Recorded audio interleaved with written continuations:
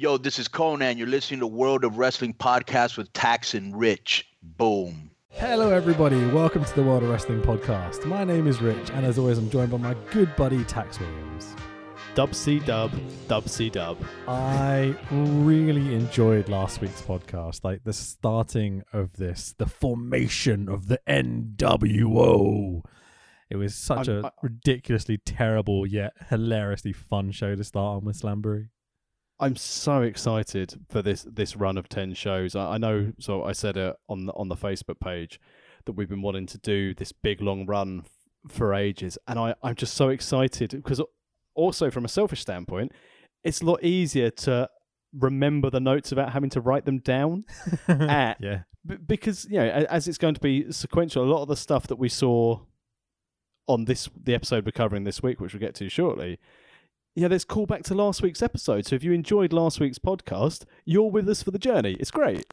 I am a massive fan of knowing what happened last week without having to research it or taking a shot in the dark or just from memory of wrestling I've seen before. I'm a big fan of this series thing. When we get to the end of it, let's decide whether we're going to continue to do this sort of thing. But I'm going to be honest, this episode of WCW Monday Night Nitro, number 36 from the 20th of May 1996, I had a lovely time watching this. This was delightful for me. I mean, obviously this was the last Nitro that wasn't 2 hours long, which again we'll get to in our notes in the pod. We're still in Louisiana, so the fans are still pretty much up for the show, which is nice.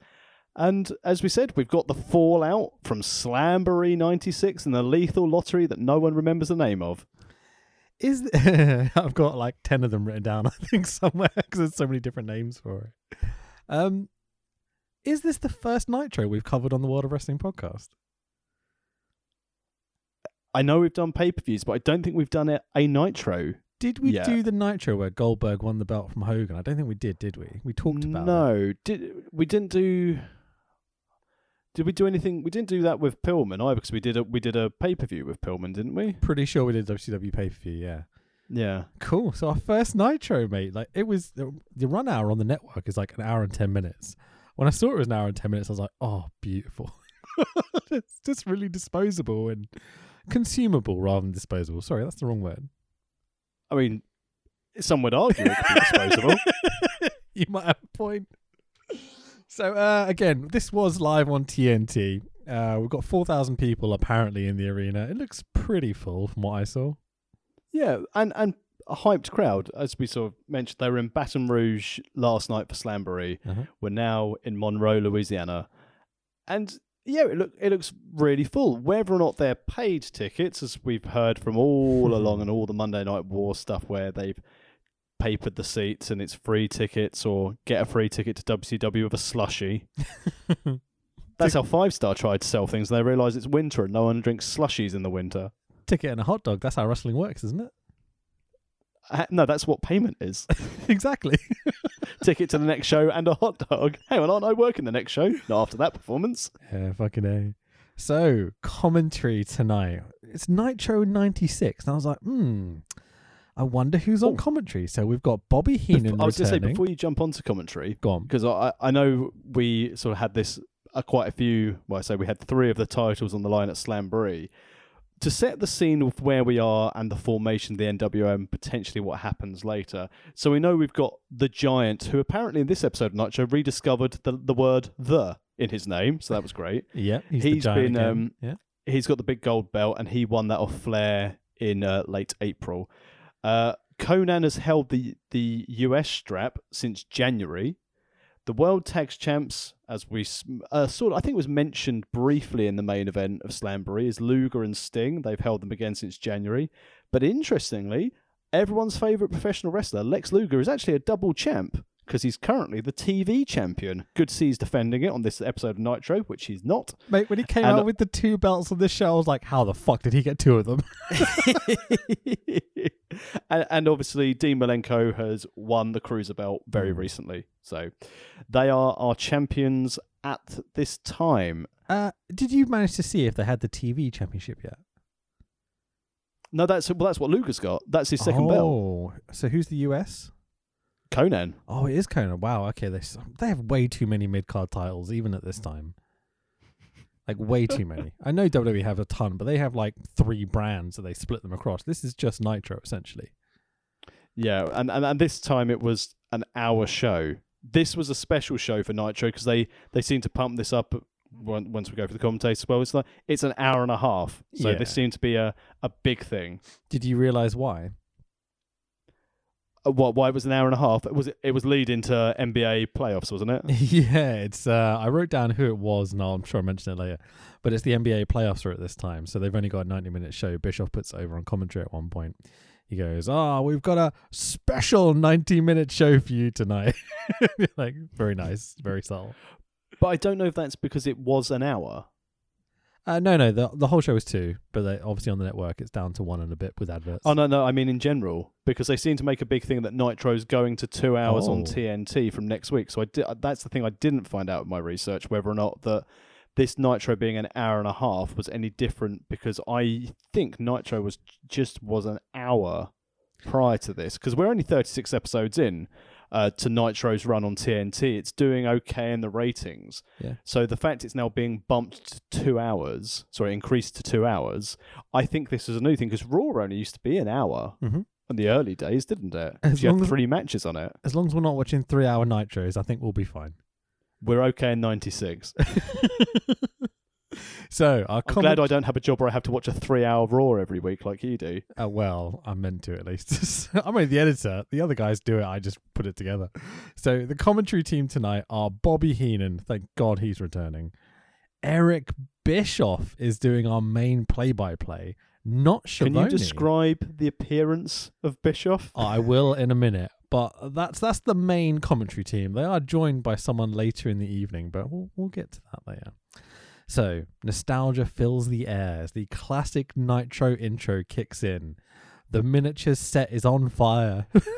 People projected onto buildings.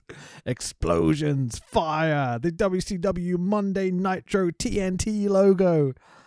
I've goosebumps, mate. Like, I know it's nostalgia for us because we saw it, not 96, but 98, I was watching it the first time round, and it was still the same intro at the time, you know? The exploding traffic light was always a thing that stood there with me.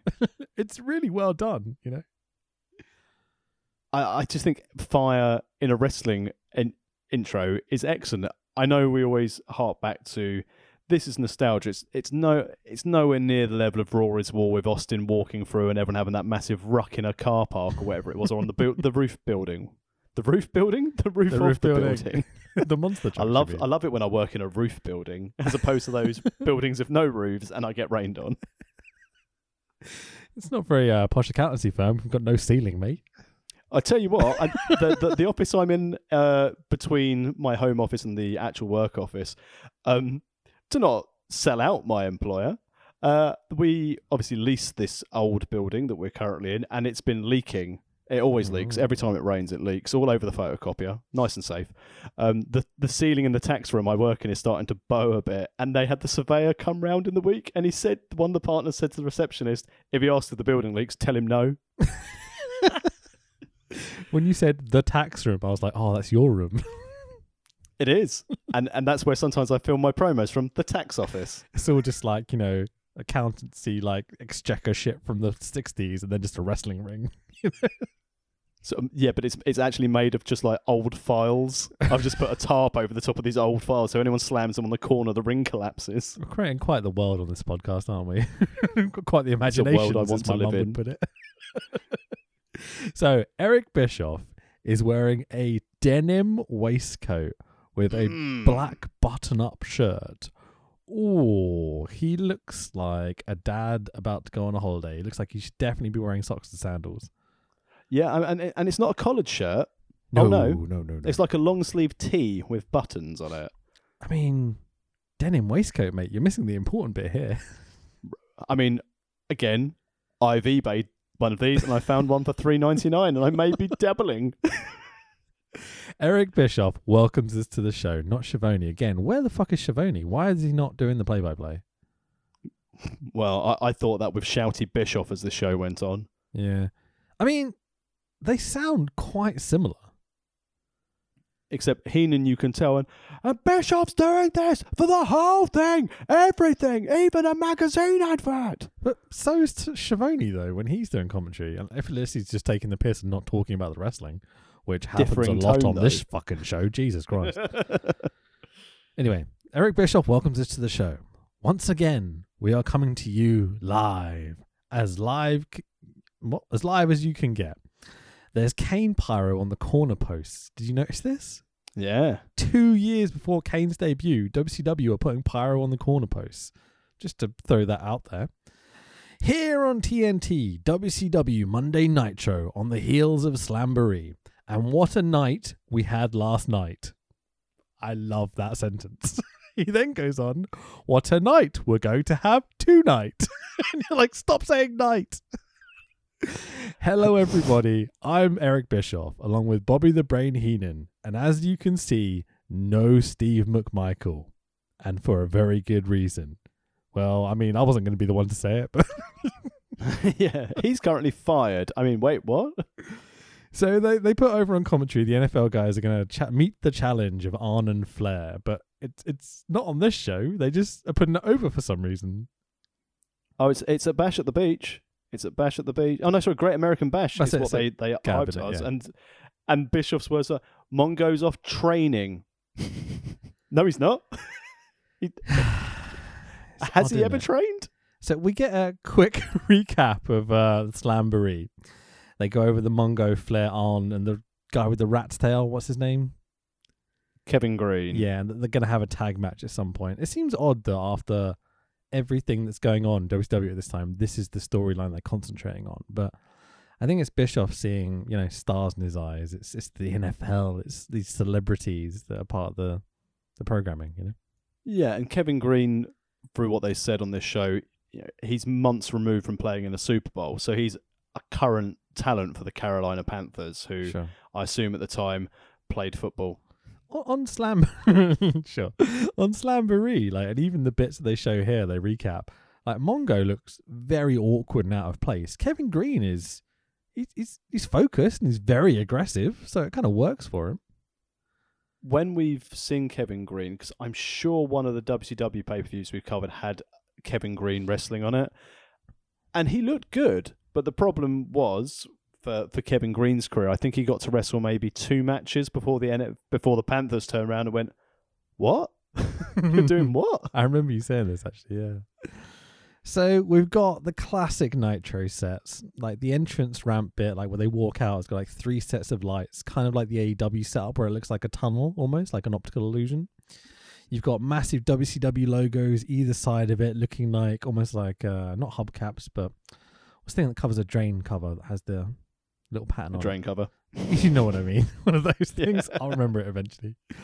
It's just really great looking, man. The amount of pyro and the commentary position up there with its own little stand and everything. The set's fucking great, man. It's proper 90s pro wrestling. I've always liked the commentary booth being away from the ring. Okay. The WCW setups, I've always enjoyed it. I've never understood, though. I like commentary booth away from the ring.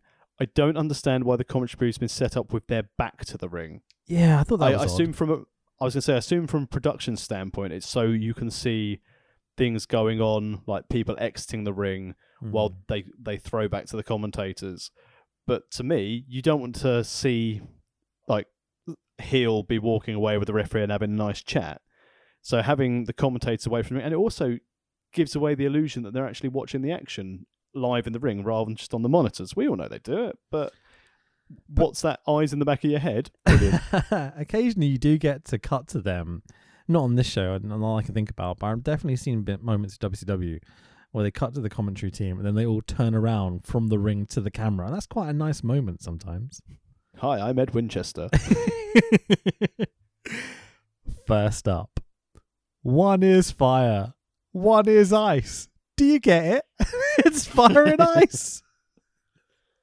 I'm so happy. My new favourite tag team is all the straight back in. So Scott Norton and Ice Train King Parsons versus the Steiner brothers of Rick and Scott. I mean, I thought we had enough shitty tag team wrestling on the fucking pay-per-view we just did, but we have to start on this again.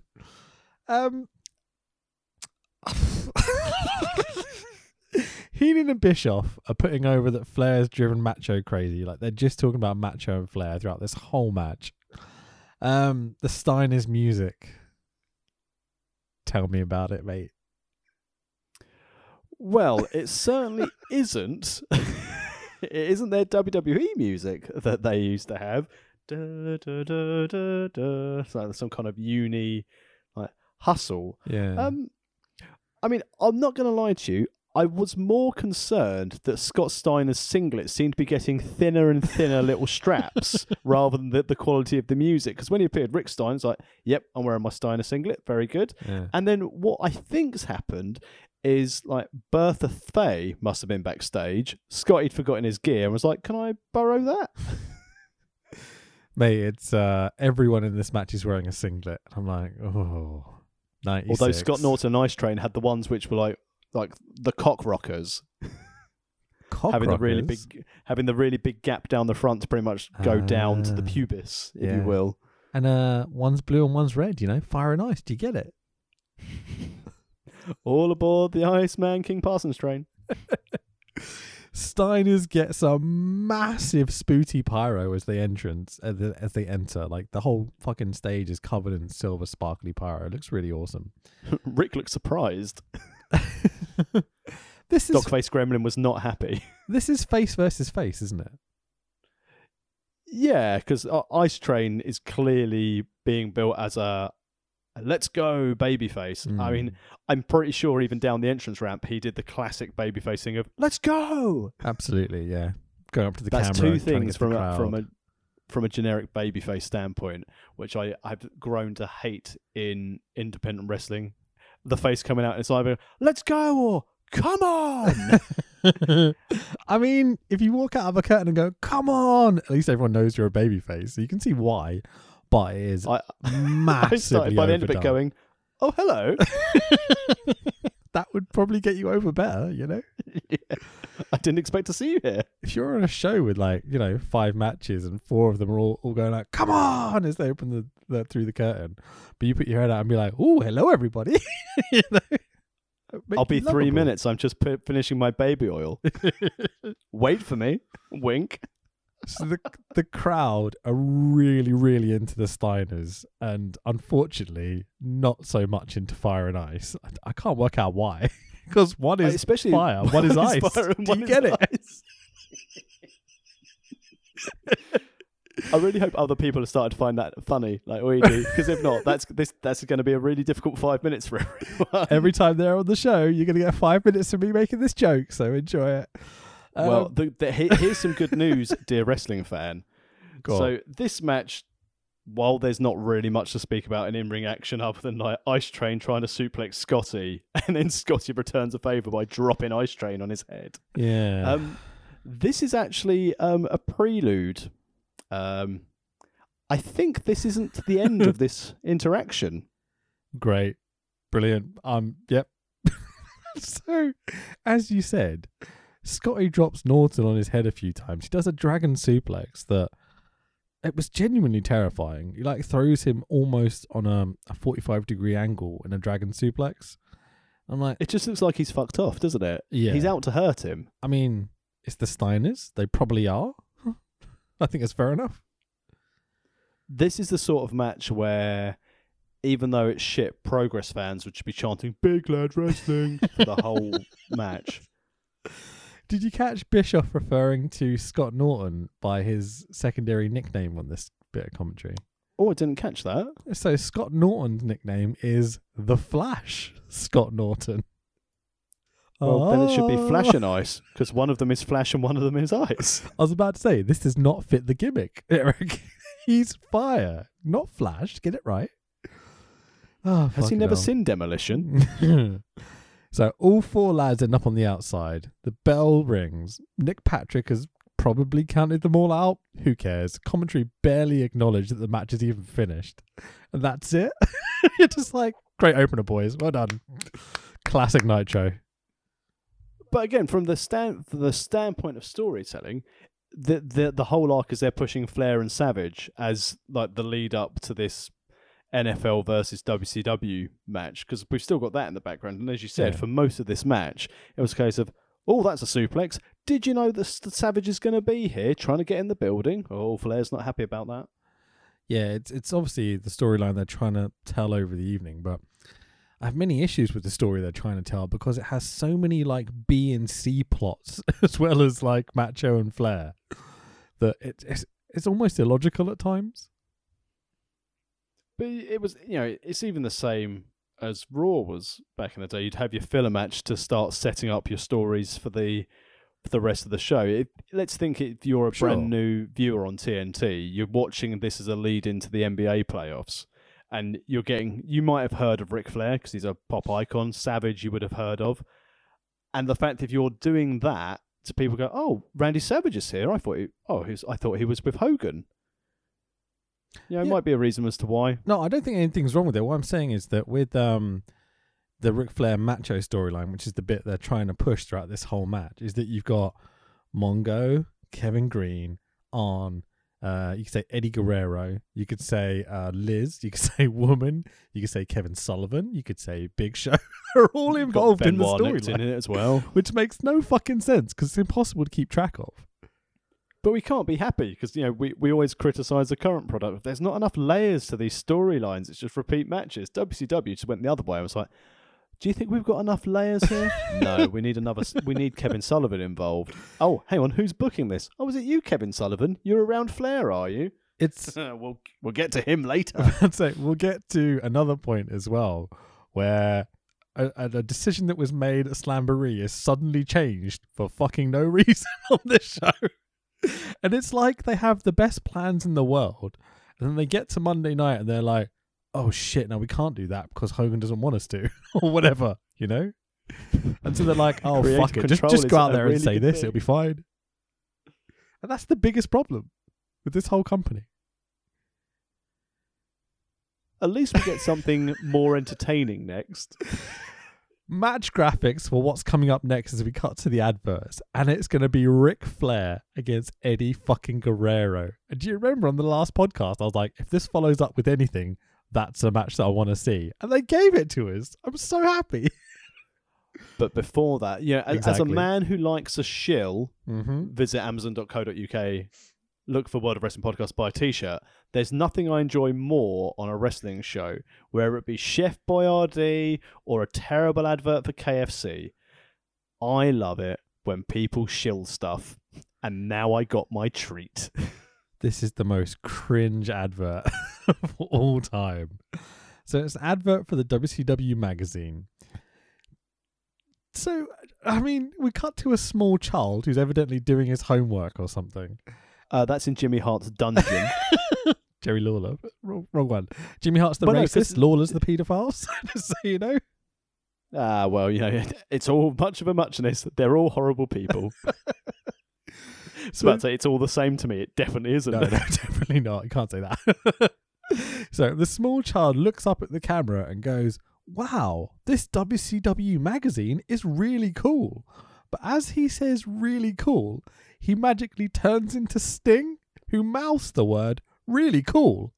So Sting has the voice of 12-year-old child?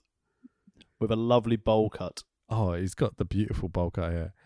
So, yeah, and then at the end of the ad, Sting turns back into the kid, but the kid is in Stinger paint, and it's Sting's voice. And you're like, where's the logic?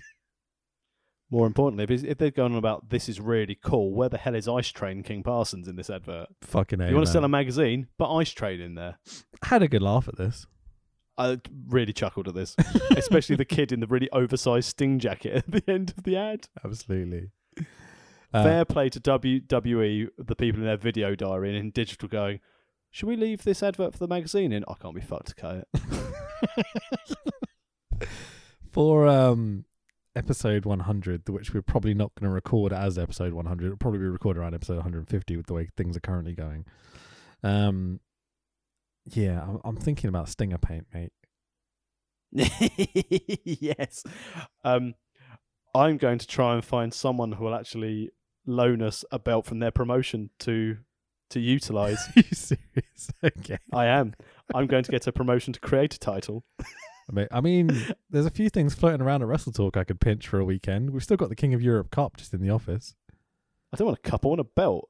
I think All this we've cup got belts. bullshit. This is Japan. We've got the WCW World Heavyweight belt there, not the real one, but like, you know, a fucking fan, a listener, whatever you want to call them. I find it weird calling them fans. So a listener. I like the fact you called it a fucking fan. Because the point I was going to get to is a fucking fan went out and bought us the belt. He just bought us like a full size, like 400 quid replica, like the big gold belt, you know. And I remember the first day in the office, I walked in and I was like, "You've got the big gold belt." We're just like, "Yeah, we do." A fan bought it. And I was like, "Holy shit, I like this place." I'm not buying your fucking belt. Fucking A.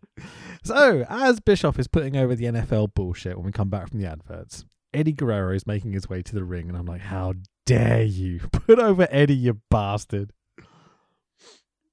Young Eddie Guerrero. What a treat. This match, Eddie Guerrero and Ric Flair with Elizabeth and Woman. Yes, please. Flair gets the full, like, New Year's Eve pyro display on his way to the ring. I mean, I know Bischoff and Flair have got some heat, even in 96. But if Bischoff is the guy in charge, they're certainly making an effort to make Flair the man, you know?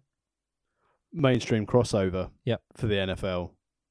Completely agree. Who else have you got? I mean, Hogan is babyface, so he can't be involved as a heel against the good guys from the NFL. So who else are you going to have as with name recognition? So you want to make sure your top heel is looking strong. But man, green Ric Flair. Yeah. Flair wearing green trunks and golden shiny boots. Damn. He looks good, man. It's a great colour scheme. Obviously, we've got a tease of it. Oh, well, obviously, I say we've got a tease of it. We've got to see it at Slamboree. But with the full entrance, just solo Flair with Elizabeth and Woman. Yeah. It was great. And you can imagine being Eddie Guerrero, being like, I'm about to go up against, at this time, the 13-time heavyweight champion of the world. Did you think that Eddie looked a tad nervous? A little bit. I think Eddie, when he's wrestling guys like this, ends up getting really like determined.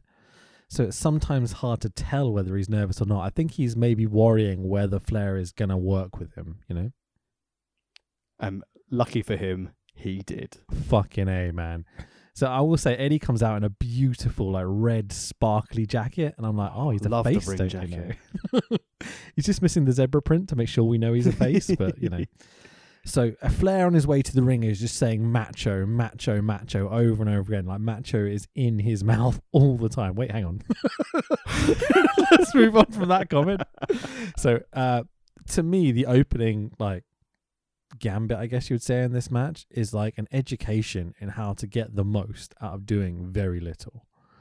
It's such basic mat work, but the crowd are eating it up. You know, we said they weren't overly keen on face versus face tag to start with, but obviously you've got Flair there, so the crowd are going to be interested. But the psychology and the pacing of just this very, very basic mat work and one-upsmanship, it's a delight. It's the nature of the 50-50 back and forth between Eddie and Flair when you expect Flair to dominate straight from the off. Like, you expect there to be a little shine maybe at the beginning, but it's not. It's constantly back and forth. You know, there are Eddie spots, there are Flair spots, but it's nearly all headlocks and strikes for like minutes and minutes and minutes. And it's Flair feeding Eddie and then cutting him off. So every time you're like, oh, he's getting the better of Flair, but Flair's like, no. You know, it's so smart, man. It's really good.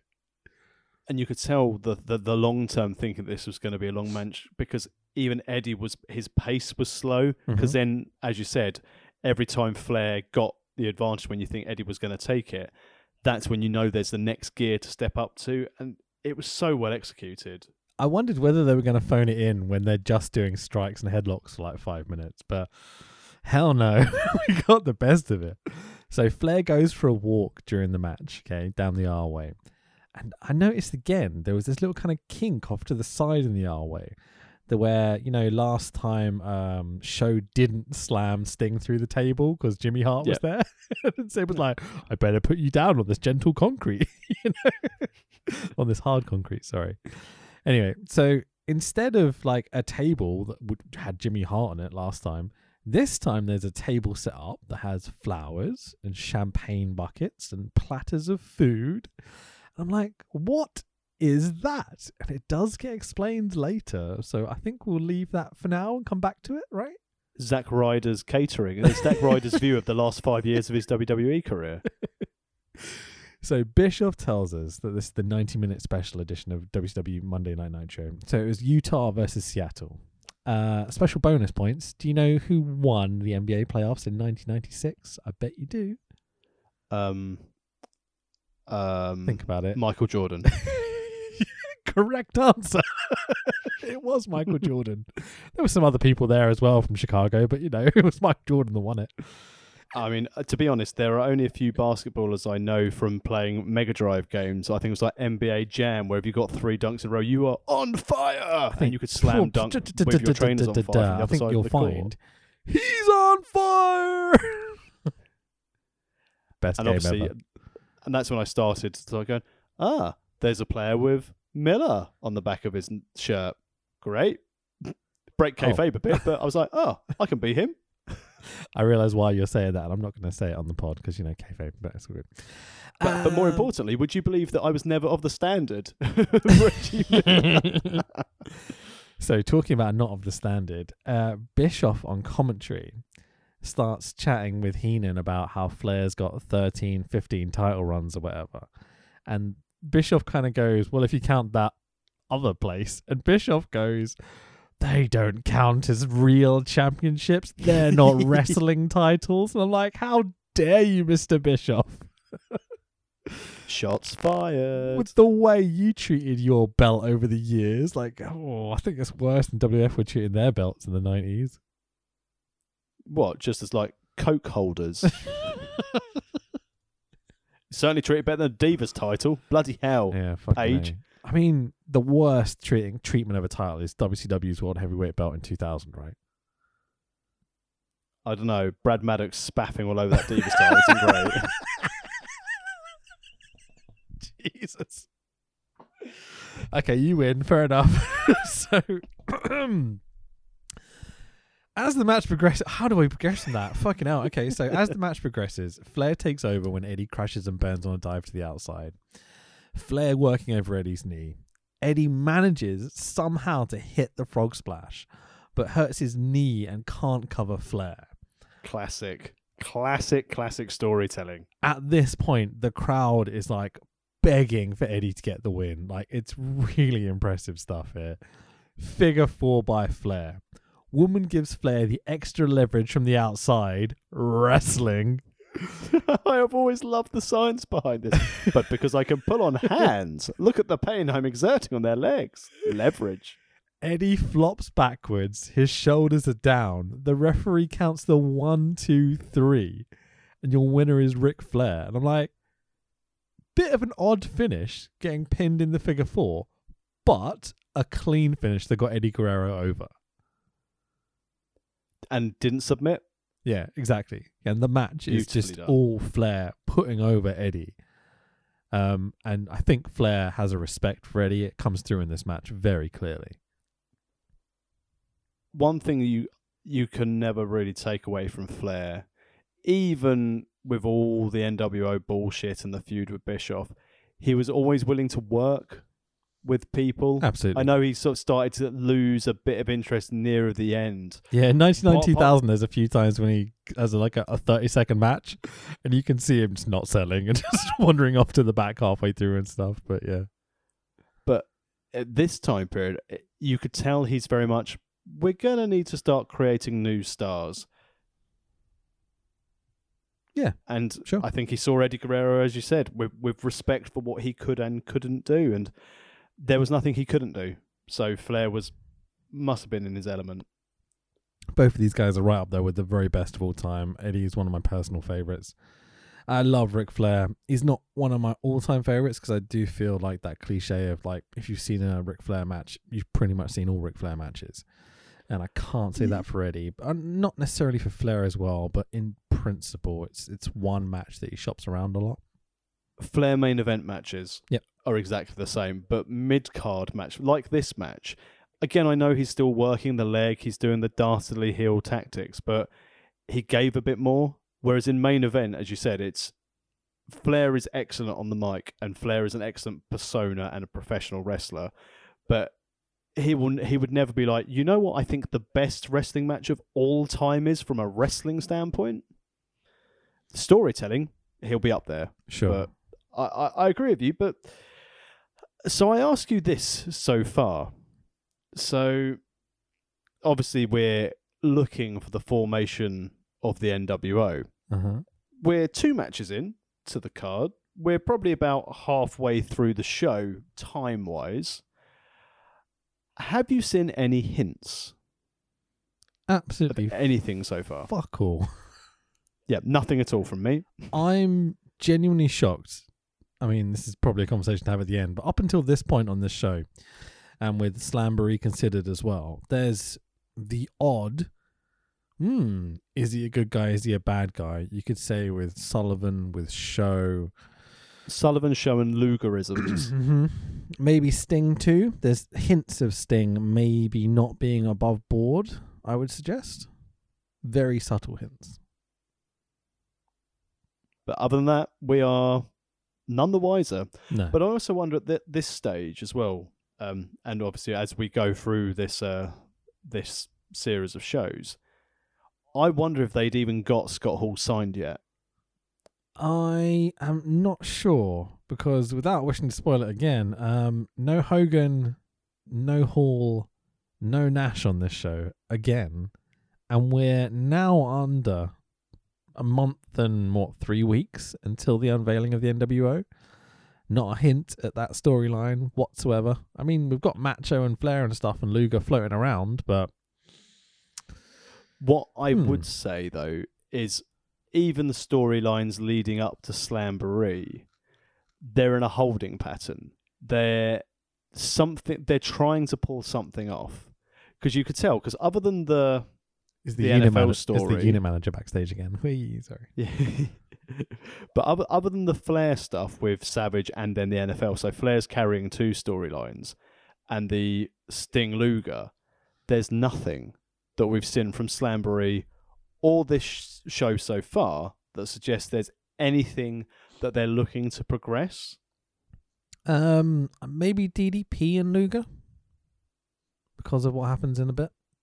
Potentially, but before we get to that, hey, it's the greatest ring announcer of all time. Sorry, interviewer of all time. So it's Mean Gene with Flair, Woman, and Liz at Flair's VIP table, which is what we saw earlier on the entranceway. So they're basically celebrating Flair's victory. They've got champagne, flutes, and all this sort of stuff, you know. That's what it's called. VIP for very important Prosecco. Gene tells us Macho is apparently here this evening. Flair cuts a promo. He's just the best. He just insinuates he shagged everyone's wives. This is his one thing at this time. That's all he cares about. Like, what's this line to Mongo? Because he transitions from talking about Macho into talking about Mongo, because he's got 2 storylines to put over. And he has this line where he says to Mongo, your wife follows me around like I owe her money. Great line. And again, it's almost like the bragging kid at school. Fucked her. Definitely had her. Absolutely. Definitely had her. But what's actually happened? He's spooning on. And it's 96. They're definitely going down the more controversial route. So I think this is Flair tapping into what's worked for him in the past and just pushing it that little step further. He's tapping something for his storyline. But apparently everyone backstage, which I probably don't doubt, to be honest, with his reputation. Yeah. We come back from adverts after this Flair promo to Heenan, Bischoff, and now Flair, Woman, and Miss Elizabeth at the commentary table. Only Flair gets the headset, but Liz and Woman are there throughout all this time that Flair's on commentary as well. I enjoyed his comment. He tells Heenan's like, "You can touch the girls, but Bischoff, keep your hands off." There's lots of that. Heenan and Flair are very, very chatty on commentary. And there does seem to be legitimate heat with Bischoff as well, because he gets fucking angry at Flair especially. I enjoyed him Flair referring to Heenan as, excellent point, Robert. Yeah, he does that right at the end, doesn't he? So, Heenan is lighting a candelabra.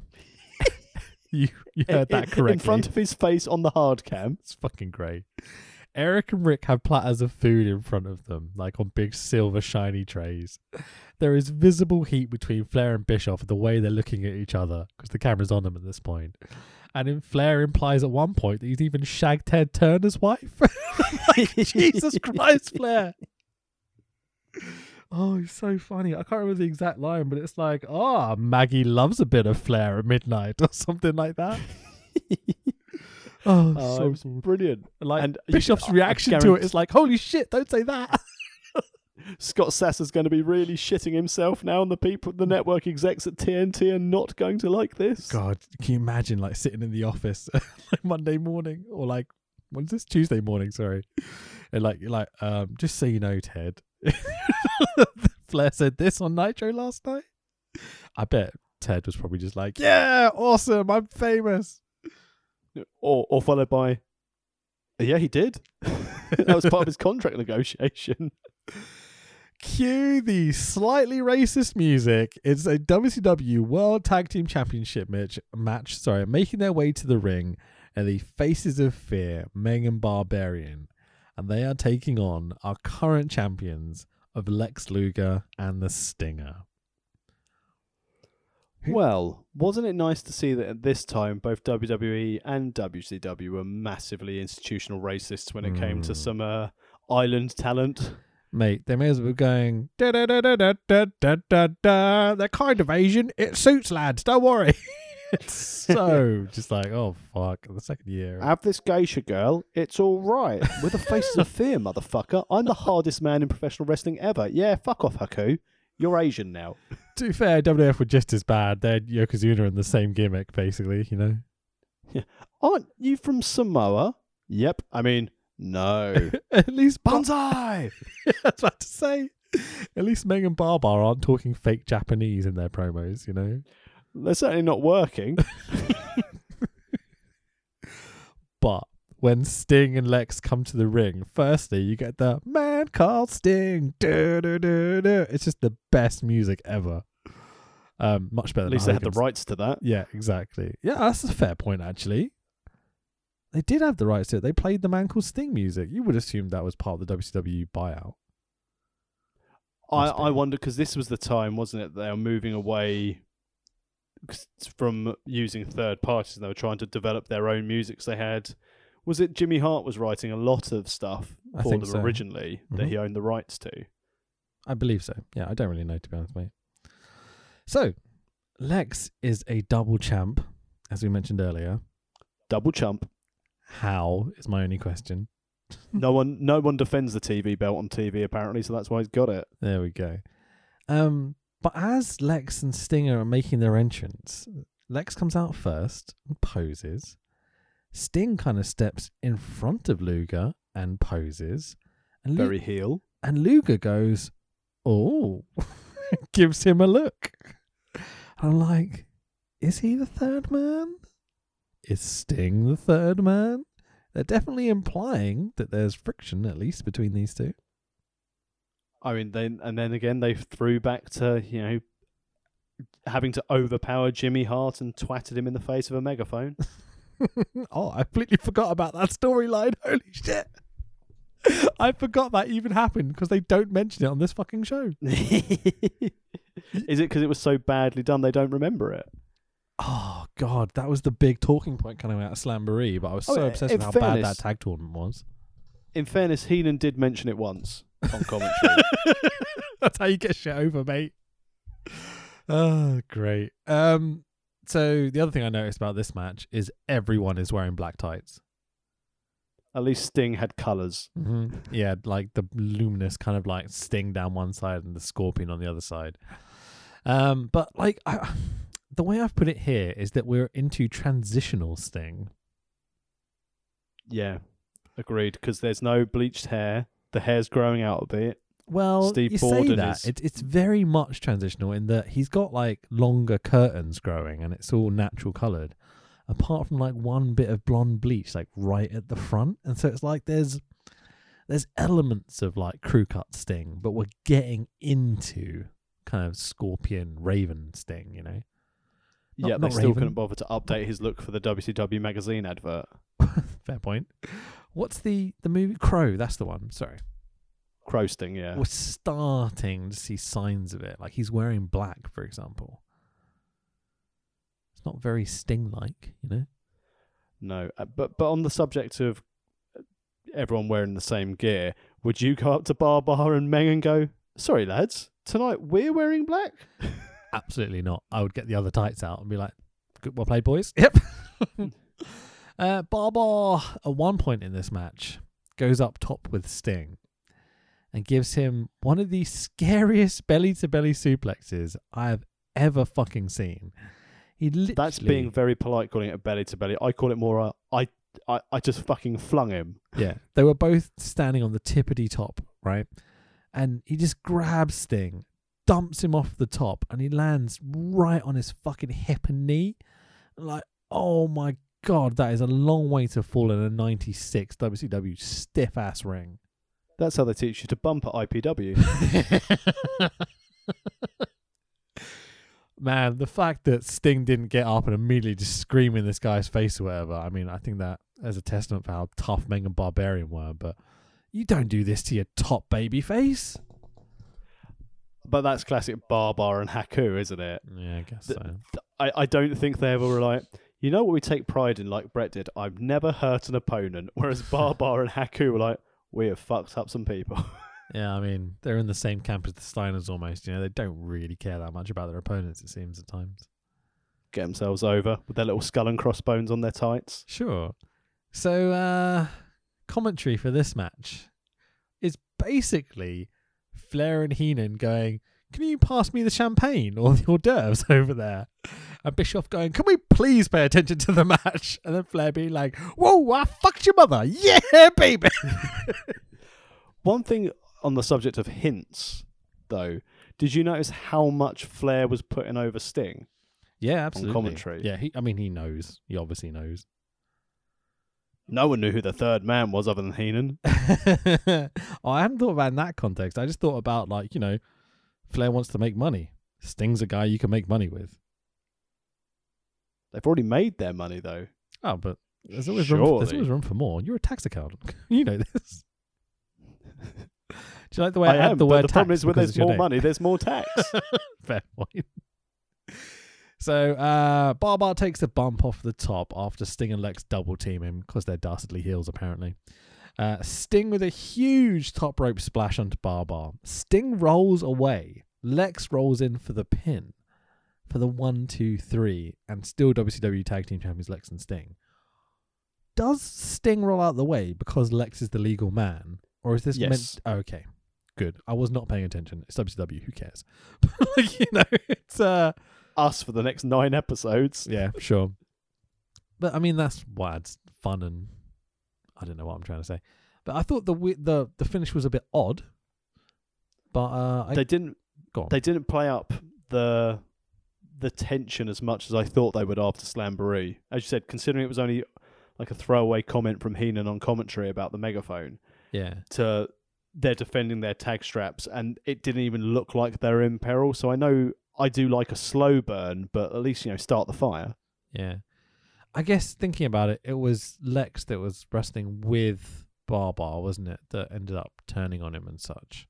Well, it was those two left in the Battle Royal, wasn't it? So the point being that this has context to what happened at Slamboree. But I think the classic complaint about WCW is that the information is there, they're just not expressing it clearly enough. Doesn't get it over to the new fan, does it? Yeah, it's an odd way of doing business.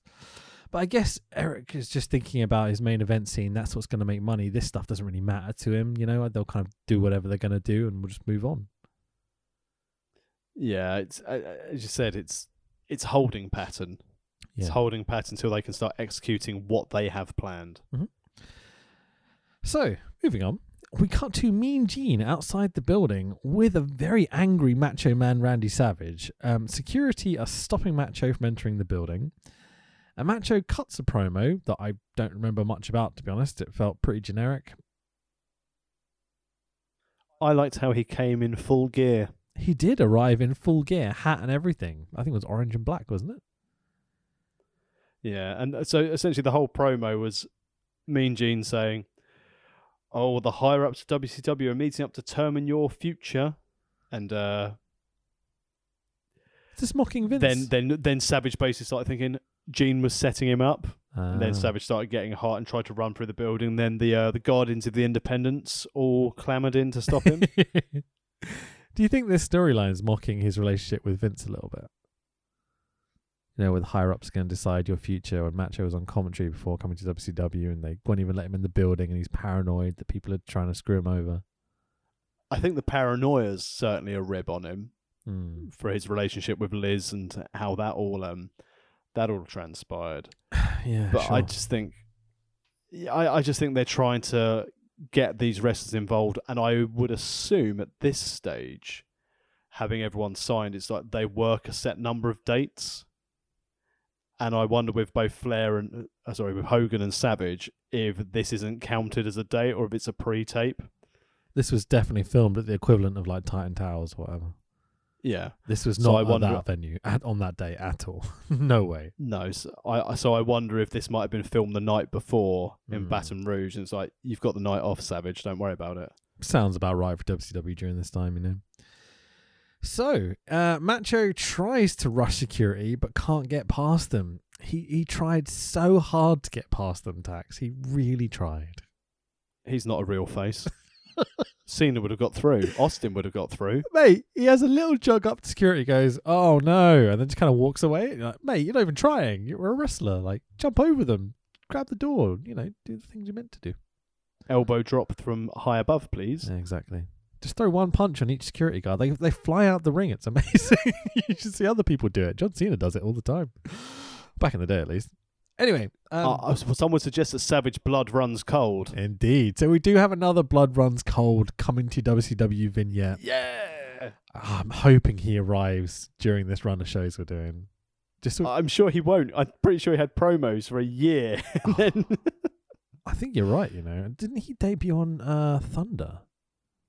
I don't remember. Hmm. That would be shit. Yeah. So, next up, we've got Brad Armstrong making his return to the podcast versus ding ding ding ding ding ding ding ding ding ding ding ding. It's Diamond Dallas Page, our tournament winner. Self high five. Bang! Gotta get that superstar. Sorry. In his match intro graphic, they lost the word diamond. Did they? Oh no, they lost the word Page. Sorry, it was Diamond Dallas. Oh, fair enough. I will say DDP's bright pink and silver gear, though. Oh, it's lovely, isn't it? Makes a change from black tights, black trunks, There was lots black of singlet. lots of people wearing black this evening. So someone coming out in bright pink and silver. I feel a bit weird that he's smoking a cigar on the way to the ring. Taking it seriously.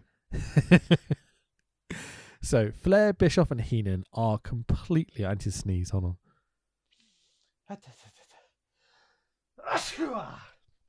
I'm not cutting it. That's staying in.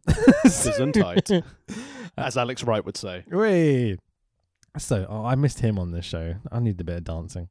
Anyway, so Flair, Bischoff, and Heenan completely ignoring the match, just getting their shit over on commentary. I mean, can you blame them? The match is pretty bang average. It's almost like they don't want you to remember something that happened the night before. So, do you find it odd that DDP is not doing the diamond shape with his hands yet? Instead, he's just putting his hands to the air, then hip thrusting and shouting bang like it's his penis doing the bang.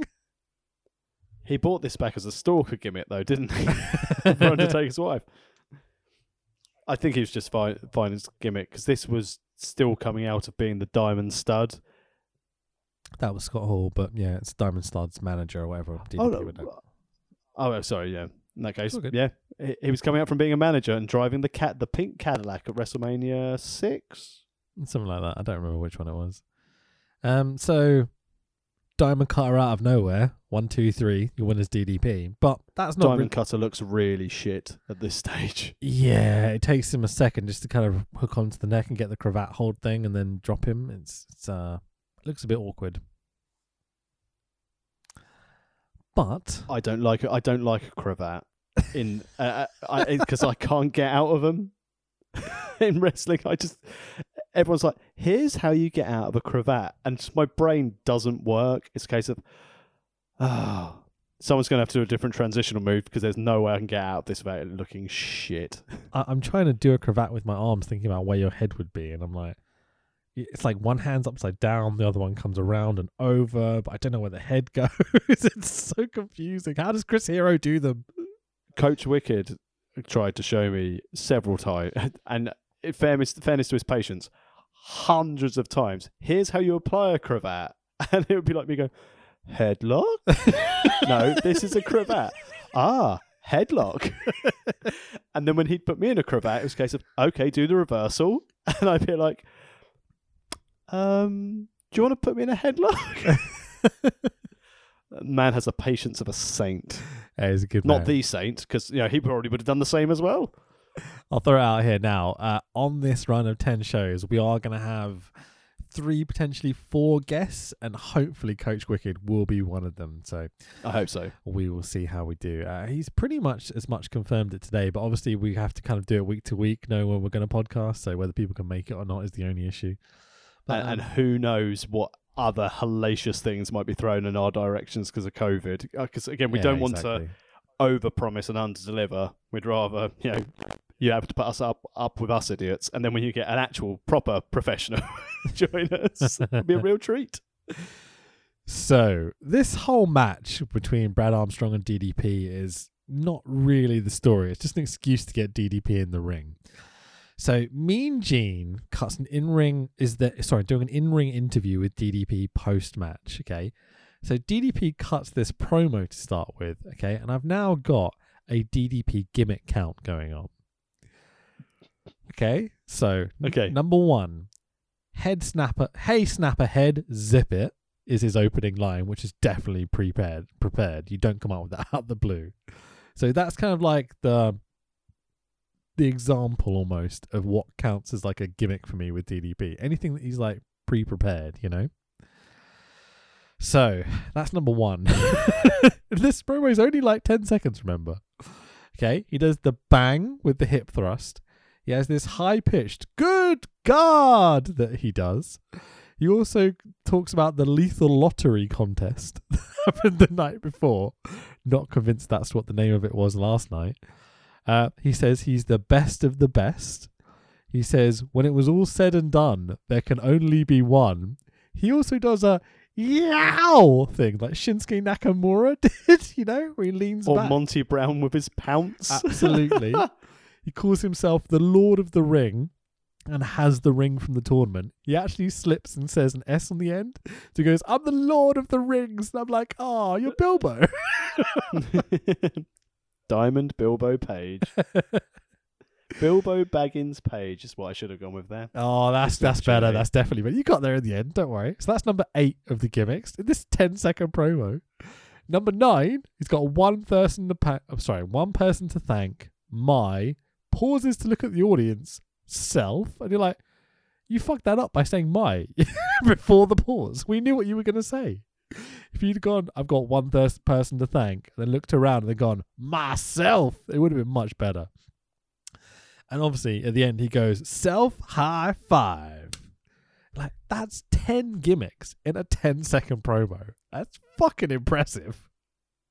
Bischoff's always said in the early days of Dallas Page was like he just needed to lose most of the gimmicks because he was just a walking gimmick engine. I know, like Pritchard and Conrad on their podcast always talk about the box of gimmicks. It's like fucking Page stumbled into it with glue or honey on him or something, and everything just stuck on him and he came out. Yeah, I mean, 94, 95 Dallas Page that we've looked at on previous pods, he has 3 ring valets, 10 sets of glasses, 3 necklaces, 5 ring jackets. You know, he's starting to be stripped away of all that crap. But the promos, fucking hell, man. I think if you just told us what you were feeling, you'd probably work better. He's feeling a self-high five as the good God Lord the Battle Bowl rings. There's a point on this show where Bischoff is going, he self-high fives himself. He self-high fives himself. You know, just like in disbelief almost. Before we got to the promo, I like the fact that Heenan was like, this guy's come out of absolutely nowhere. And now he's got a title shot at the Great American Bash. Well, Gene Okerlund. So, Mean Gene breaks it to DDP that DDP was technically eliminated from the Battle Royal at Slamboree because his foot touched the ground. And to be fair... Can he do that, Joey? Yeah, exactly. So, I mean, to be fair, they're right. His foot did touch the ground. And this is WCW, not WWE, so I don't think both feet need to touch the ground to be eliminated, right? I'm not overly sure, because surely if he's thrown over the top rope, it's a disqualification, right? Fair point. I hadn't even thought about that. I think we're beyond that point in 96, yeah? Must Definitely be. now, yeah. Absolutely. So DDP, his title shot has been taken away from him. And for some fucking reason, the person who's going to get the title shot instead is Lex Luger. Let's look at the logic here. So the person who DDP eliminated with a diamond cutter to pin to get the Lord of the Ring was the Barbarian. So obviously, yes, Luger gets the title shot. This renders the whole of that tag tournament absolutely pointless. I said near the close of our Slamboree episode, if you haven't listened to it, go and listen to it in the archives at worldofwrestlingpodcast.com. I said, I will be absolutely furious if this leads to absolutely nothing. And just as Gene Okerlund came out, and also, if I've just lost the world title shot after winning some fancy damn ring, like Gene Okerlund's like, they can't take the ring away, but they'll take away your title shot. They can't take away the tangible asset, but they'll take away the fictional contract. It's madness. Why Lex? Why not? Well, Stinger's had a shot. Lex is partly responsible for DDP winning. He's already got 2 belts. He's like Austin Aries when people thought he was good and tried to collect all the belts. He was a belt collector. Why Lex? We know Bischoff hates Lex. Why the fuck is he giving him the title shot? Maybe there was a contractual obligation. You got to feel bad for DDP, right? He's given this push finally where he's like going to get the shot against the Giant, or the G-Man as he calls him. Fucking idiot. But anyway, and then they're like, oh no. So your foot touched the ground. We replayed that like 5 times last night at the pay-per-view just to make sure everyone knew it had happened. But we didn't do anything about it. And we're not going to take the referee's decision. We're going to take it away from you. And we're not going to give it to Barber. Just like, what? So every one of those tag matches we watched. Wait, does that mean Luger is the 3rd man? Things going his way behind the scenes? Or maybe this would motivate DDP to be so angry that he's going to become the 3rd man, even though he's getting over as a face. You thought DDP was a face in this? Well, no, but he's... I got here by myself. Yeah, I understand, but he is getting cheered. Yeah, true. More than his opponent. Let's put it that way. But I mean, it's Brad. I think I've had more pomp and allure than Brad Armstrong. Taking a dump. But he's got a red, white, and blue American flag jacket. He must be a good guy, right? Yeah. He must be face. He's not wearing zebra print. Did you know the American flag's the new zebra print? Sparkles and zebra print. Otherwise, how are we meant to know that you're a face, Oh, quick, put on a ring jacket. Oh, so much fun. So, I mean, we're only about an hour into this podcast, and we're already up to your main event of the evening. God bless WCW and their 70-minute shows. Well, at least this one. Of the WCW World Heavyweight Championship. of the Giants, our current champion, with known racist Jimmy Hart, versus the enforcer, Arn Anderson, accompanied by Sullivan, my son, Taskmaster, Kevin Sullivan.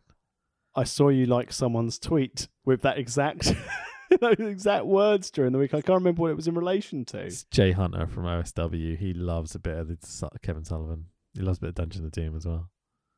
But what was he tweeting it in relation to, and what happened in wrestling this weekend when that happened? Oh, I can't remember. I can't remember what. No, me neither. Yeah, it's been a long week. My kid's not been sleeping very well, so I'm sure I like mine something neither. at 4 in the morning. I fucking love getting up every hour of the fucking day. To have kids, they said. It won't impact on anything, they said. Enough of your aggression. Let's get back to wrestling. We can be angry about this rather than kids, So, Show has some awesome flashes of fiery pyro on his entrance. It really adds this monster character.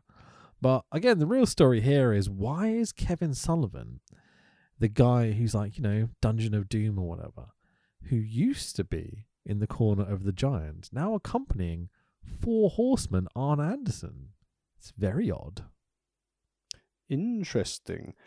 Again, was it potentially a throwback to the alliance to end Hulkamania? As we said before, the Dungeon of Doom and the Four Horsemen combining. You could almost suggest they have no fucking clue what they're doing. Well, at least we did end up with an explanation. Well, you say that. The camera catches a conversation between Sullivan and Jimmy Hart at ringside.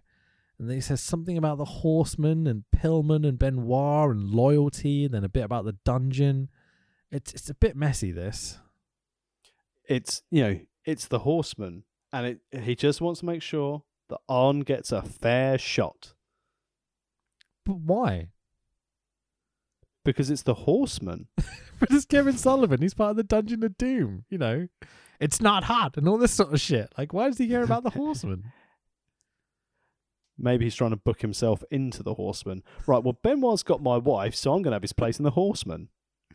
Sullivan, my son! If I just keep saying that, it makes sense. So, this is heel versus heel. Yep. Although I have to applaud the Taskmaster, what we're going to describe as a beautiful yellow bathrobe. I mean, it is. It's just a bathrobe that he's maybe put on a little bit of, I don't know, embroidery or something on it somewhere. Yeah, some seamstress backstage has gone, Kevin, you've got to have something on this. If not, it's just your wife's bathrobe. You can see. Maybe it is. You can see Sullivan wandering around ringside, looking like he's like, some pimp daddy in his fucking bathrobe. And really, we're all looking at him going, "You look a bit shit, mate. You've got like giant eyebrows on your forehead, Like, what are you doing?" He went to a local face painter in Canterbury. There's a deep cut joke. That picture came back up on my timeline as a memory. Oh, they call it a memory. The day that someone butchered my daughter's face and made her look like she was in the Dungeon of Doom rather than a fucking tiger. Taskmaster Williams, So, I mean, I wish there was more to talk about with this match. Arn does a great job of being the smart but massively overpowered heel.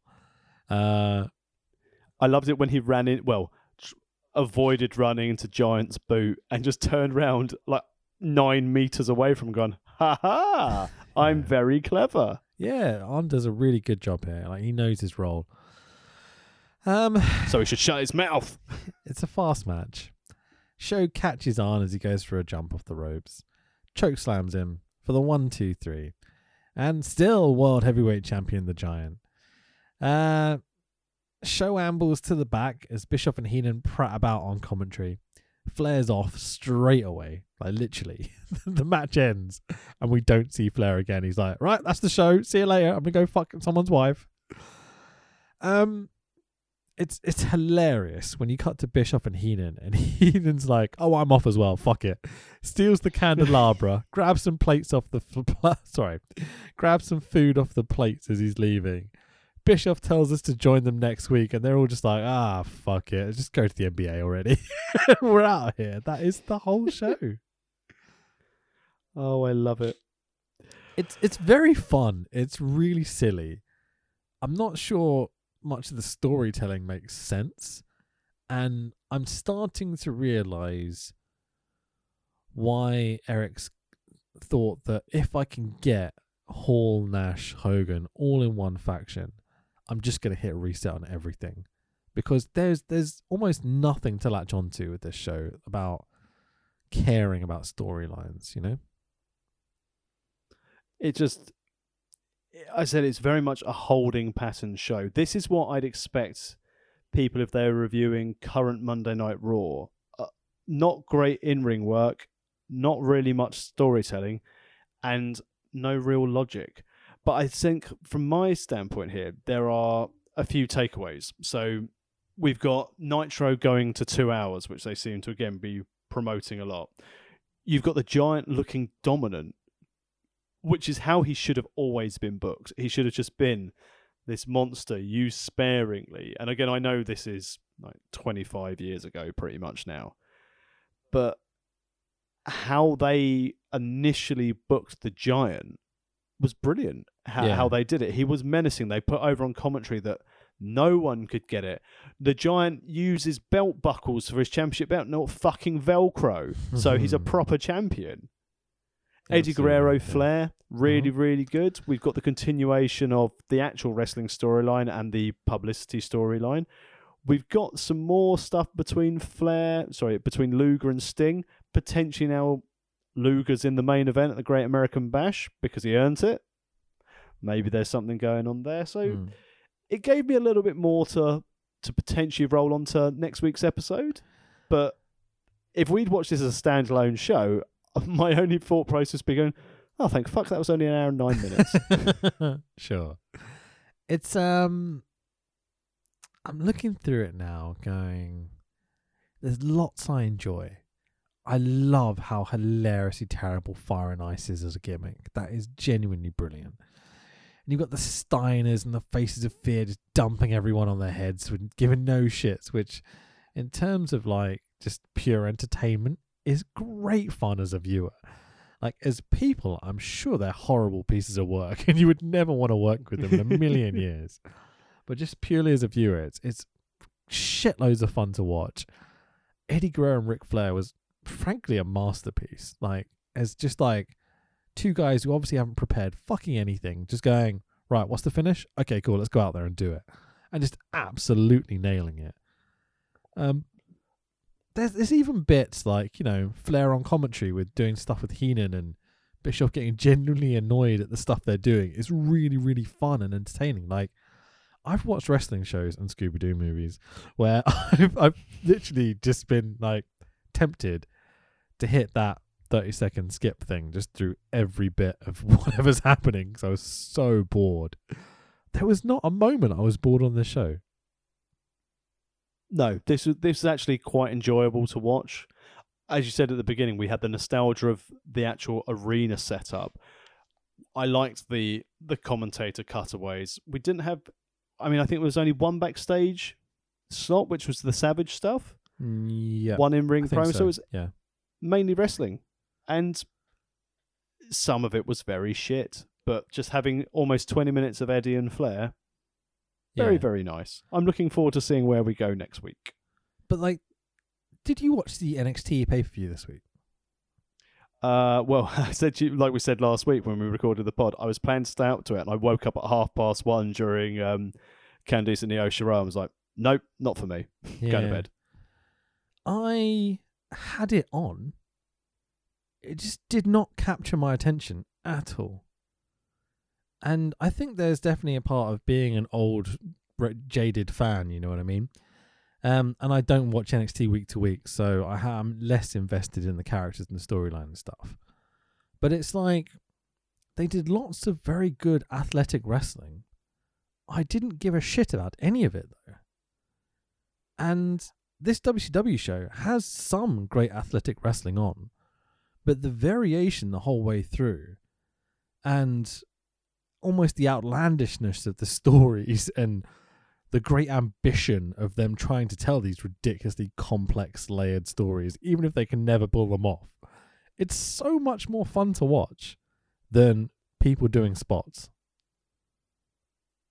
I agree wholeheartedly, because this is the problem I found recently with something like an NXT. And also, I don't watch it weekly because how WWE have now changed it on the network. I don't want to watch a week behind because I already know what's happened. And if I've got a spare 2 hours, I don't want to watch something that I already know the outcome with, unless it's someone says, this has been an outstanding match. And there's no denying the stuff in NXT is good. But my beef, and again, we've got a bit of time before we finish, but don't worry, I've got a game for today as well. I've really gone throwback. I was going to ask if you wanted to play a game. Look at you. I've got a game prepared. But before we close out and move on to the game. Wait, hold on. Just with the NXT thing. Well, I was just going to say that the problem with NXT is that they've run out of people they can pinch from the indies to claim they made a star. NXT has no stars. Devitt is their biggest star. I think they have stars. They're just not conveyed or booked that way almost, you know? Yeah, but they've not made a star. The last star they made is Roman Reigns from a mainstream standpoint. Anything else that NXT system has done, they took Tyler Black. He's mainstream in inverted commas because he's knocked up Becky Lynch. They're good at developing women's characters, but that's at a time where women's wrestling wasn't overly popular. They managed to snag all the best indie wrestlers who people hadn't paid attention to and seen, and allowed them to showcase their talent. From a men's roster standpoint, Karrion Kross, well, he was big in other places beforehand. Keith Lee, big elsewhere beforehand. Who's actually come in through developmental since Roman Reigns that they've actually made a star? Who didn't have notoriety before that? They are not building stars. They're letting other people build stars and work around them. We're talking creating stars and building stars. I think are two different things. I think like creating something from scratch with someone that isn't already very aware of what they're capable of doing in the ring and how to do it, like a Keith Lee or something. Like Keith Lee was a finished product when he arrived at WWE. He was ready to go. And that's what I mean. Yeah.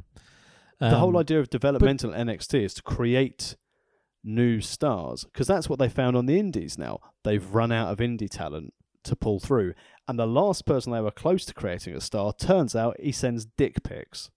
I don't know if I agree with you, to be honest, man, in that, there's, it seems almost static a little bit at the moment with NXT. I think that's just because it was so free-flowing for so many years, and you know, you get this new roster in, you book them insanely well for 2-3 years, then pump them up after the Raw or SmackDown or whatever. Then you bring in a new crop and you kind of just start again. You know, you think about you had the what would you start with, like Pac and people like that. Then you move on to like Sami Zayn and Kevin Owens and the Balor and Samoa Joe phase. And you know, there's all these phases of like, you know, this is when NXT was amazing. End those feuds, send them off to the other brands, I guess they call them. And they can't really do that anymore because the rosters are completely chock-a-block, and they fired half their staff because financially they had to or whatever, or chose to, I guess the best way to put it. What was it? Record-breaking profits this year, by the way, with WWE. Doesn't mean a thing. Yeah, exactly. Anyway, but it'll be interesting to see what maybe someone who watches it regularly and, you know, almost exclusively is going to have to say, because we're going to be having little Louis on one of these podcasts at some point. Excellent. I'm intrigued to see what a younger person thinks of WCW. I bet he fucking hates it, and we can basically have a go at him about why it's better than NXT every week. It'll be great fun. Listen here, young man. Let me tell you why wrestling's good. Exactly. But did I call him Little Louis? That's pretty insulting, isn't it? But as with WCW, let's focus on the centerpiece of WCW and the WCW World Heavyweight Championship. Because, Rich, it's time for a game of higher or lower, the classic game. Excellent. So one and done, eh? Let's go.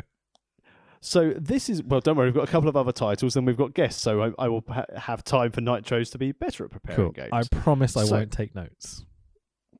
No problem. So this is based on the total number of days recognised by WWE, not WCW, of combined reigns holding the WCW World Heavyweight Championship. This also includes when it was referred to as the WCW title in WWE during the Invasion angle. But not the world heavy, which it became. No. Okay. So essentially anything up to Trips, anything up to sort of Yeah. universal, undisputed champion, that is it. So it's WCW and WWF up until Jericho beats Austin and Rock on the same night. Yep. It's about 6 months to a year, isn't it? It's not very long.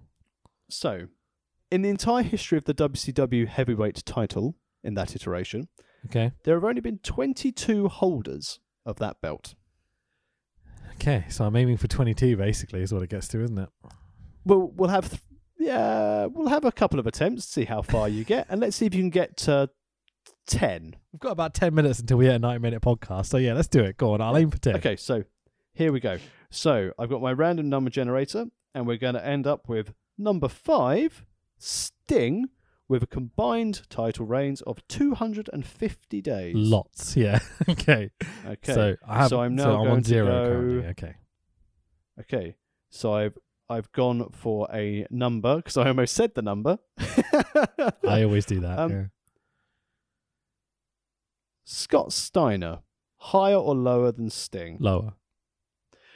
Scott Steiner is 9th with 120 Yeah, days. let's go. Okay, 1 on the board, 120 days. I've just realised I gave away the number there. So No, you need to tell me it so I know the next one.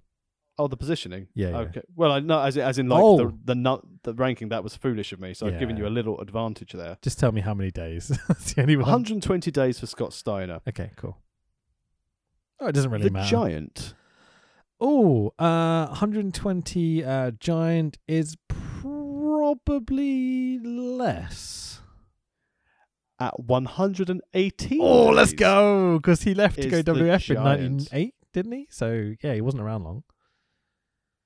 Okay, so that's 3 you've got. 2. You don't count the Oh, first yeah. one. Sorry. That's what I'm giving you. That's okay. It's been so long since we played a game. I'm keeping track. I've got 2. Here he is. Macho Man Randy Savage. Has Higher or Macho lower? Has the Macho Giants, held the 118. belt? 118. Oh, it's a tricky one because Macho's definitely held the belt quite a lot. He held it in like the 2000s. He held it maybe in the early phase as well. And then there was a couple of times they quickly changed it onto and on and off of him. I still think it's less than 118, so I'm going to go lower. At 53 days. Let's go. Macho Man Randy Savage. Okay, so 3. Diamond Dallas Page. Higher. At 30 days. No way! You only had it for 30 days. Are you kidding me? Yeah, Diamond Dallas Page. Oh, so I'm up to 3. Okay. Should we do another round? Oh, yeah. Yeah. We're going to go for it. Oh, okay. Here we go. At 6 days, Kurt Angle. Beautiful. So, Jesus Christ. David Arquette. Give me a second. So he won it on Thunder, and then he lost it at the pay-per-view. Was there a week in between? We've covered this on the podcast. That's genuinely a close one because it's 6 days, right? Kurt Angle was 6 days, yeah. Did Arquette have it for longer than 6 days? It would have been Thursday Night Thunder, I think. Wednesday, Thursday? Not sure. If it was the same pay-per-view that week, then I seem to remember having the belt on Nitro as well. So I'm going to say higher. At 12 days, you are correct. He took it to Nitro because he had that scene with Courtney Cox Awesome. where she shouted, "You are not a wrestler." Yeah, that's what I was thinking. I wasn't sure if that was the beginning of the pay-per-view or not. I was like, I remember these bits. That must have been Nitro. Okay, so 1. Okay. Chris Jericho. Higher. At 15 days, Yeah, it's not much. Chris 'cause it was Jericho has held the WWF, belt yeah. more than David Arquette. Because he definitely didn't hold it in WCW, that's for fucking sure. Vince Russo. Higher? at only 7 days. Damn it, 1 week. Vince Russo. Fuck, 'cause I remember he gave it in, but fuck, okay. These are difficult, man. There's lots of very, very short runs with that belt. Well, definitely, and it's incredible, some of them, but we'll get to them. Okay, so we're going to start your third and final attempt to get to 10. My maximum so far is still 3, so let's start again, see if we can try and get to at least 5. Bret Hart at 56 days. Cool. Sid Vicious, higher or lower than Bret Hart? Jesus Christ. Right, when did Sid have the belt? It was in the 2000s, wasn't it? I'm pretty sure it was 2000 Sid had the belt, and he must have been there earlier. Because I'm half the man that you are. I think the belt was in that pic. What are we on? 56 days for Bret Hart. I think it's got to be less. Lower. At 77 days. How the fuck Sid did he hold it for Vicious. 77 days? I don't remember him with the belt. Fuck. We'll go for one more because that was Okay. quite a quick one. Yeah, sure. Okay. I'm not very good at this game. Bill Goldberg at 174 days. Sure, and 200 odd wins, yeah. In those 120 days. JEFF JARRETT. Oh, Higher or lower than Bill Goldberg? that's really difficult because Jeff held the belt quite a lot as WCW was dying. But Goldberg had the run. What was it? 187 days, you say? 174 days. 174. Did Jarrett hold it for half a year? Is what I'm basically trying to work out.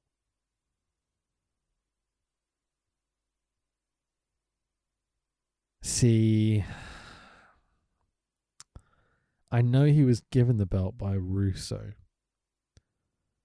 but Booker had the belt as well, and Hogan was fucking everyone over, including Jarrett, a lot during that time period. I think Jarrett has to be lower. Jeff Jarrett had 4 title reigns with the WCW heavyweight title, combining 59 days. Let's go. Dub So we're C at dub. 1. Dub C dub. Big Sexy Kevin Nash. Higher. At 96 days, Kevin Nash. Yep. Only 96. That's kind of shocking considering how often he had the belt, it felt like. Dwayne The Rock Johnson.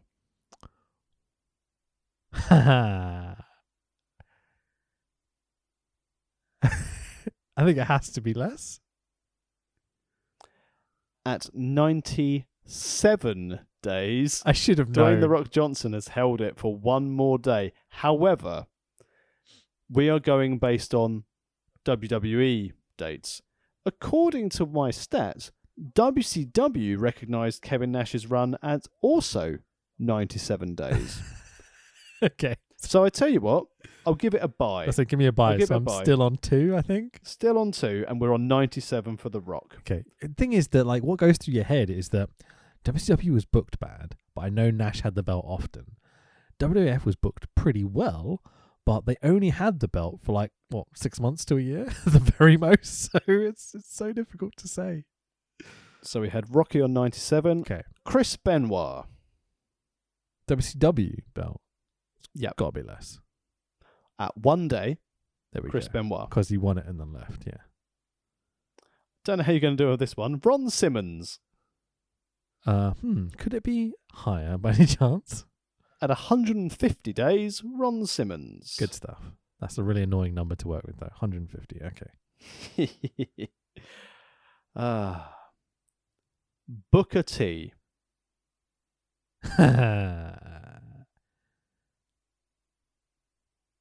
Now, this is interesting. Because Booker T had it in WWF. He definitely had it in WWF. But was it the World Heavyweight Championship at that time? Or It was the World Heavyweight title at that time. Okay. But he definitely held it in WCW as well, but briefly. Because it was towards the end of the run. But was it for more than half a year? Or less than half a year? 3 months.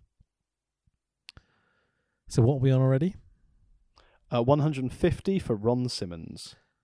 And Booker T. Did Booker T hold it for more than 150 days? I don't think he did. I think it's got to be lower. Booker T held the title 5 times. 5 times. 5 times. Yeah, I remember. At 253 days. I was banking on WCW's crappy booking. Well, I got 4. I think I got 4.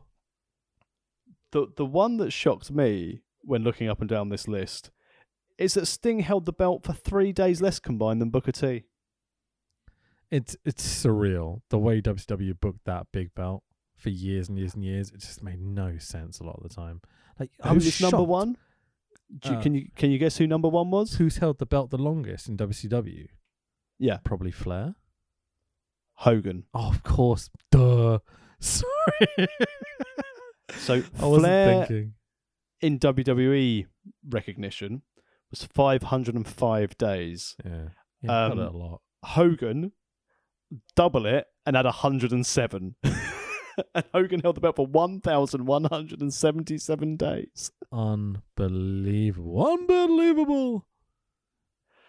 That was good fun.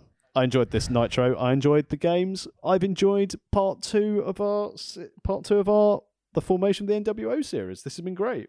I'm genuinely loving going through these shows. I think they're going to make for good podcasting as well, because stuff's going to happen more and more. And when it does, it's going to be like, it finally happened. We're just building to it, you know. This is the shine we're going through right now. Well, dear viewer, not to tease you with next week's episode, something happens. It does. Something happens indeed. And next week, we will be doing the WCW Monday Nitro number 37, episode number 37, from the 27th of May, 1996. And we are going to be joined by podcast fairly regular Nick, who's going to come back. It's going to be good to have Nick back on the pod. I mean, I hope he'll have more to say than saying about Bret and Bulldog being the greatest match of all time. Hope the argument of, well, it just is. One of my favourite moments on any of those Super Quiz Cups is Nick justifying why Bret and Bulldog's the greatest match of all time. He goes, well, it's Bret Hart. You've got a point. And in fairness, the fact had that I he not been didn't in the know contest, the story as well about like Bulldog doing crack for 3 days beforehand and stuff. It's so funny that we're sitting here telling him why his match is the greatest of all time. Oh, I love Nick on the pod. I think he's so funny. He's the best. it's going to be great. And that's going to be over Discord for Nick, isn't it? Yeah, that's going to be a remote one. We are going to be doing a couple of get-togethers for this pod as well, this pod series. So, yeah. COVID pending, we're going to be doing pizza and pod in my chateau. Socially distanced and masked. We're responsible adults, you know. But, yeah, next week's going to be fun. We've got some, I can't wait. Got some shit happening. Let's put it that way. There's a reason we've got a guest coming on. Where can people find your good work, good sir? Well, you can find all my work across Wrestle Talk and Parts of Unknown and Phenomeners and Cineworld's YouTube channel, as long as they keep letting us do it, because obviously they're going to be closing for a bit because of COVID. You can find me at Fanboy Rich on Twitter and at Fanboy Rich on Instagram. You might be surprised to hear that I'm pimping, because I'm going to start occasionally posting stuff, mainly graphics I'm doing for this WCW series. So go follow me on there. How about yourself? I'm at the Tex Williams on Twitter, Facebook, and Instagram. Instagram I rarely use, but if you wanted to watch my daughter singing Judas by Fozzy, have a look on my Facebook page, because apparently you should never really put your hobbies on your children. And she bloody loves a bit of Fozzy. Shame. My daughter and me now are both, if I put my hands like above my head together and go, hoo-ah! She does it too. I just need to get her to do the wrist wankery thing so she can do a full Roman Reigns impression. It's great fun. I did once teach my daughter to do the bang with the hands. Nice. So above her head and go bang. DDP style, yeah. How good's Roman Reigns right now, by the way? He is, well, they finally let him be what he should have been for years. Yeah. It's just so much fun to watch. SOB. Yeah, I'm really enjoying it. Anyway, let's leave it there. Thank you, everyone. Catch you next week for WCW Monday Nitro number 37. Go ahead. And more importantly, follow us on Twitter at World of Rest Pod. If you want to go back and look at our archives, worldofwrestlingpodcast.com, and help us out, buy a t-shirt at amazon.co.uk. Just search World of Wrestling Podcast. It's a great design by Rich. Happy days. That's a good show, that. Anyway, so yeah, enjoy the outro. Bye, everyone.